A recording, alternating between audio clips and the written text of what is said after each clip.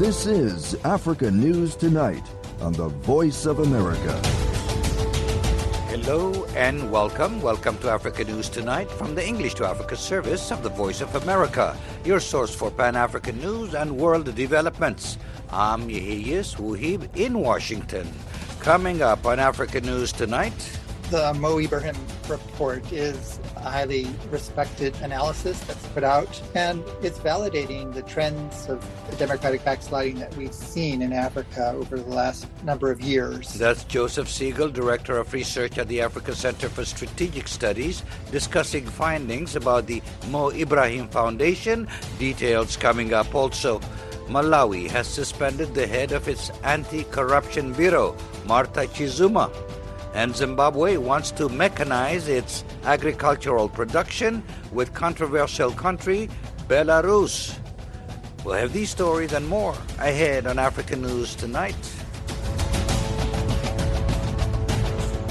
But first, our top story. Pope Francis was received with wild enthusiasm by tens of thousands of young people in the Democratic Republic of Congo today for a rally.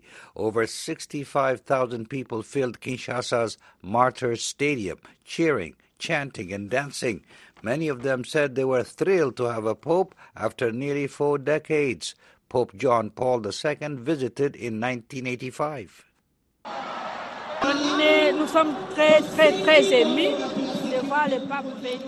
There was joyous music as the crowd waited for the Pope's arrival.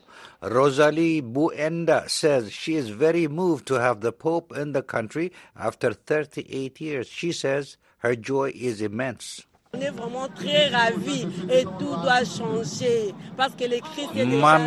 Yan Zuambi, who also teaches the faith, says they are absolutely delighted. She goes on to say everything has to change because he came to bring the light of light in our country, the Congo.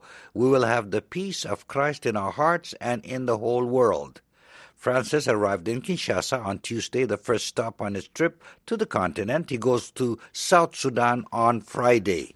In his speech today, the Pope urged young people in the Democratic Republic of Congo to build a future without the ethnic rivalry, corruption, and distrust that have caused many conflicts in Africa, including in the eastern DRC, and he told them they were central to the Church.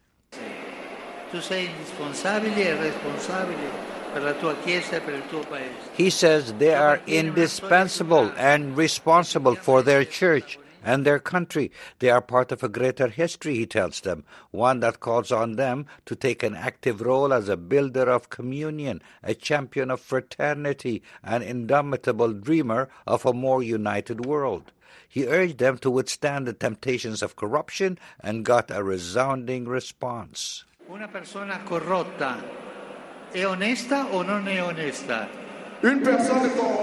Speaking through a translator, he shouts, a corrupt person, are they honest or are they dishonest, I ask you? And the crowd responds with a loud no.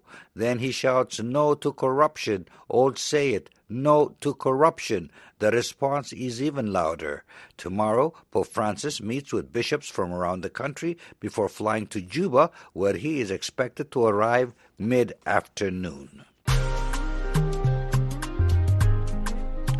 Reuters news service reports that an Israeli delegation has arrived in Sudan to discuss normalizing bilateral ties. Khartoum agreed to take steps to formalize ties with Israel as part of a deal in 2020 brokered by former U.S. President Donald Trump's administration for Israel to also normalize relations with the United Emirates, Bahrain, and Morocco. This week, Israel announced it will open an embassy in Chad. The announcement came during a 2-day trip to the country by Prime Minister Benjamin Netanyahu, who is working to improve ties with African and Muslim countries. Israel's Foreign Minister Eli Cohen, who visited Sudan in 2021, said he would convene a news conference this evening. Sudan's military government is seen as having led the move to establish ties, but civilian groups say any deal has to be ratified by a transitional parliament that will lead to civilian elections. Zimbabwe's embassy says it has concrete plans to repatriate thousands of its citizens whose exemption permits, which allow them to live and work in South Africa, will be terminated on June the 30th. The process will affect close to 180,000 Zimbabweans who have been given a year and a half to shift to other permits. But the embassy says many do not qualify and chose to go home instead. Tusokumalo reports from Pretoria. Addressing the media at the embassy in Pretoria today, Zimbabwean ambassador to South Africa, David Hamadziripi, said his government is ready to receive those who chose to return home.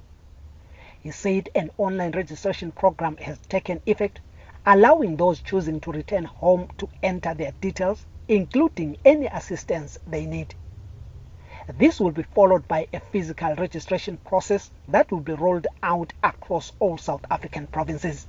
Some ZIP holders have decided they want to go back to Zimbabwe and they need assistance. And they are the ones who we are addressing to say, if you do need some assistance, the government of Zimbabwe is giving you the opportunity to be able to take advantage of that assistance and facilitation that we can give. The ambassador conceded that children of the returnees will face challenges as the move will happen in the middle of the school year. Hamadziripi said the embassy will offer transportation in special cases, along with help in clearing goods at the border and placing children in Zimbabwean schools. Some Zimbabweans in South Africa have welcomed the move. Lizwe Gwebu, who has lived in South Africa for close to 2 decades, says the program will provide some dignity to the returnees. And I actually want to encourage our people to take advantage of the registration exercise so that there is that smooth transition from this other country to the other country. Then I want to also say I'm happy about the announcement about the school kids who are going to school. Butolezwe Nyati, leader of Boots, an organization advocating for a decent return of the affected Zimbabweans, told VOA that his organization also welcomes the move. We are so happy that the embassy or the government of Zimbabwe is actually coming on board and saying that they are willing to want to be repatriated, because that is what we want to see, whereby people will be repatriated with their dignity being intact instead of them being deported. However, another Zimbabwean, Jabu Nyati, told VOA that although he welcomes the move, it will be dangerous to send thousands of Zimbabweans back home before fixing the conditions that led them to leave the country. But there are issues where the source of the problem could be political violence or could be economic meltdown. Those issues are not addressed. We are not sure if all Zimbabweans would love to go back into that situation which drove them out of the country in the first place. Meanwhile, a court challenge to the termination of the permits will be heard in April. Legal experts say the court could quash the decision, extend the permit termination deadline, or simply endorse it. Tuso Kumalo for VOA News, Johannesburg. South African mining company Certi Resources says it is investing in wind power to help get itself out of the national power grid, which is plagued by daily power cuts. Certi, a top thermal coal supplier to the state power utility Eskom, will build a 155-megawatt wind farm over the next 2 years. Reuters says the turbines would supply 75% of the power required by coal mines in Mpumalanga, the country's coal heartland. The news service says it raises the prospect that mines powered by wind would produce coal for Eskom's failing power plants. Certi Resources says the wind farm should be able to feed power to the national grid by 2025. Last month, another coal and fuel producer, Sasol, announced 3 similar deals to produce 229 megawatts of power from wind farms. Africa's intelligence and security services are meeting in Botswana's capital to discuss how to reduce conflict on the continent in an effort to boost food security. More than 500 delegates are attending the summit held under the theme Food Security, Conflict and Peace in Africa. From Gaborone, Botswana, reporter Mokondisi Dube has the details. The Committee of Intelligence and Security Services of Africa, CISA meeting, is expected to come up with strategies to counter emerging security threats which hinder food production, including terrorism, poaching, corruption, drug trafficking and smuggling. Opening the summit today, Botswana President Mokgweetsi Masisi said some challenges facing Africa arise from food insecurity.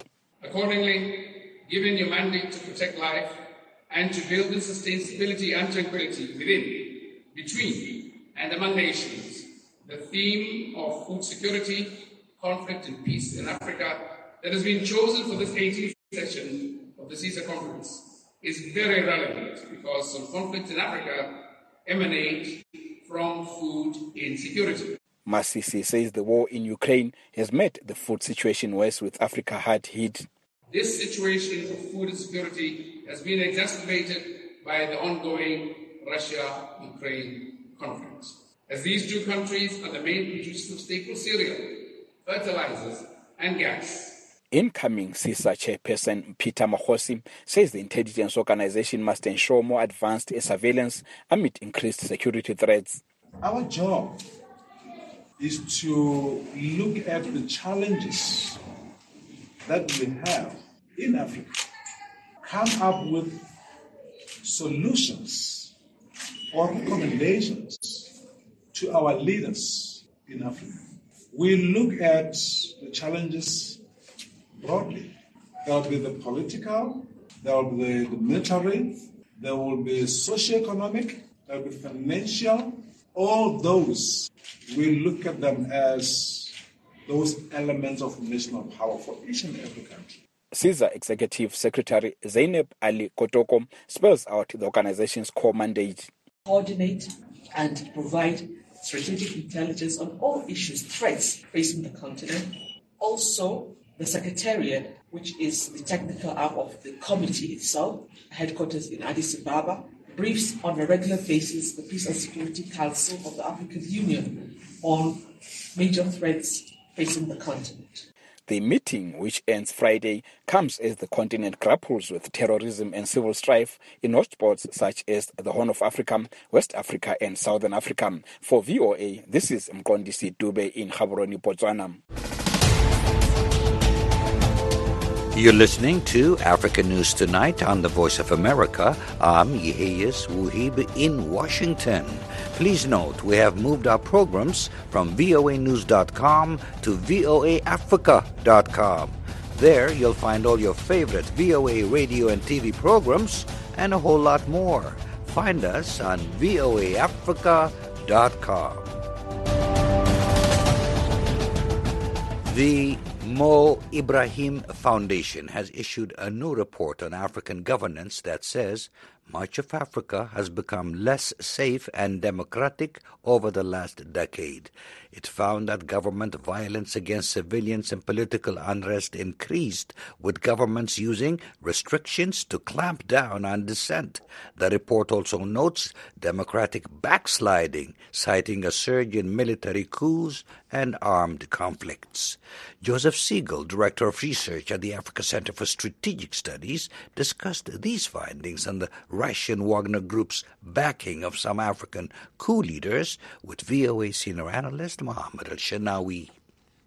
The Mo Ibrahim report is a highly respected analysis that's put out, and it's validating the trends of democratic backsliding that we've seen in Africa over the last number of years. Most obvious are the coups, which Africa thought it had left behind, over the previous 2 decades, where we had seen a dramatic decline in the number of military interventions in government. But this reflects a reversal where we're seeing the increased politicization of militaries in more governments, even when there aren't coups. We're also seeing an increase in the number of term limit evasions on the continent. There have been 13 leaders who have evaded term limits since 2015. And so there's a broader disregard for the rule of law that is undermining these democratic processes. I think perhaps what's most important from the Mo Ibrahim report is the link between declining democratic checks and balances and increased instability. Now, there are 16 countries in Africa that are now facing conflict.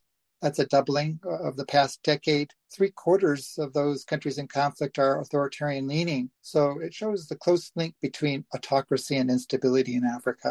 The report's authors also found overall security problems pervasive as government violence against civilians and political unrest increased across Africa since the COVID-19 pandemic began, with governments use restrictions to clamp down on dissent.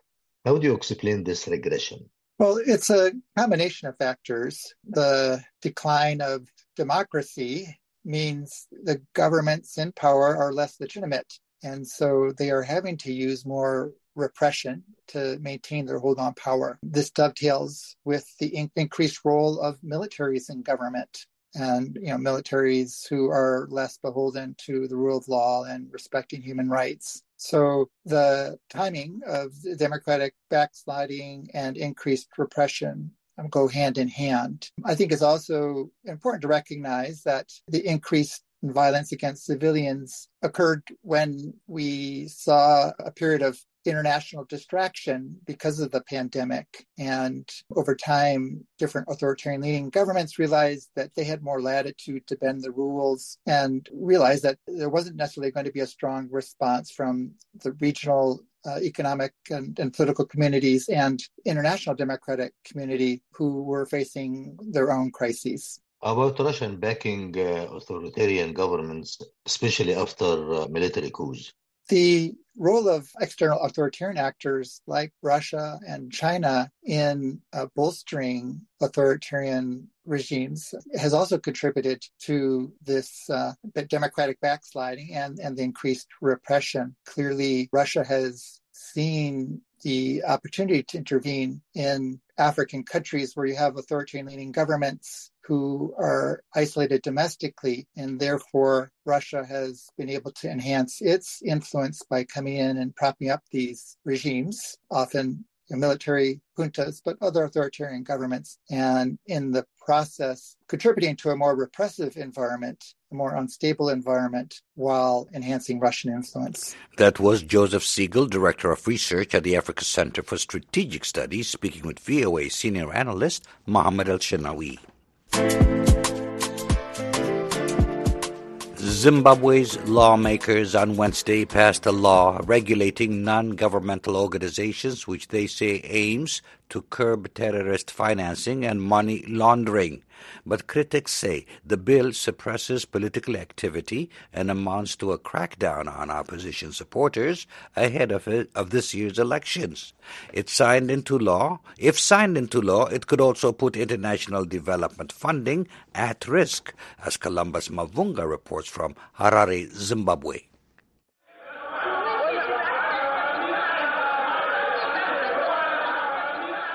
That's the sound of lawmakers in the ruling ZANU-PF party celebrating after the private voluntary organizations amendment bill passed in Zimbabwe Senate late Wednesday. The bill, which still awaits President Emmerson Mnangagwa's signature, makes it criminal offense for NGOs to support or oppose political parties or candidates in any election. Supporters say the bill is designed to curb financing for terrorism and money laundering in Zimbabwe. Ziyambe, Zimbabwe's justice minister, told Parliament after the bill passed that law-abiding NGOs have nothing to fear. All we are saying is if you come and you say you are going to assist in court water sanitation, you do not have any business getting into political lobby. So we believe that this is a progressive piece of legislation. We don't need NGOs. We don't need them. They create confusion. We end up fighting among ourselves. But by and large, this is a very good piece of legislation. We can always improve it if we feel that there are areas that we are deficient. But opposition lawmakers and human rights activists do not see it that way. Musa Kika, a human rights lawyer who heads the Zimbabwe Human Rights NGO Forum, says the law infringes on Zimbabweans' basic rights. Our position is that this law is unconstitutional. It violates freedom of association.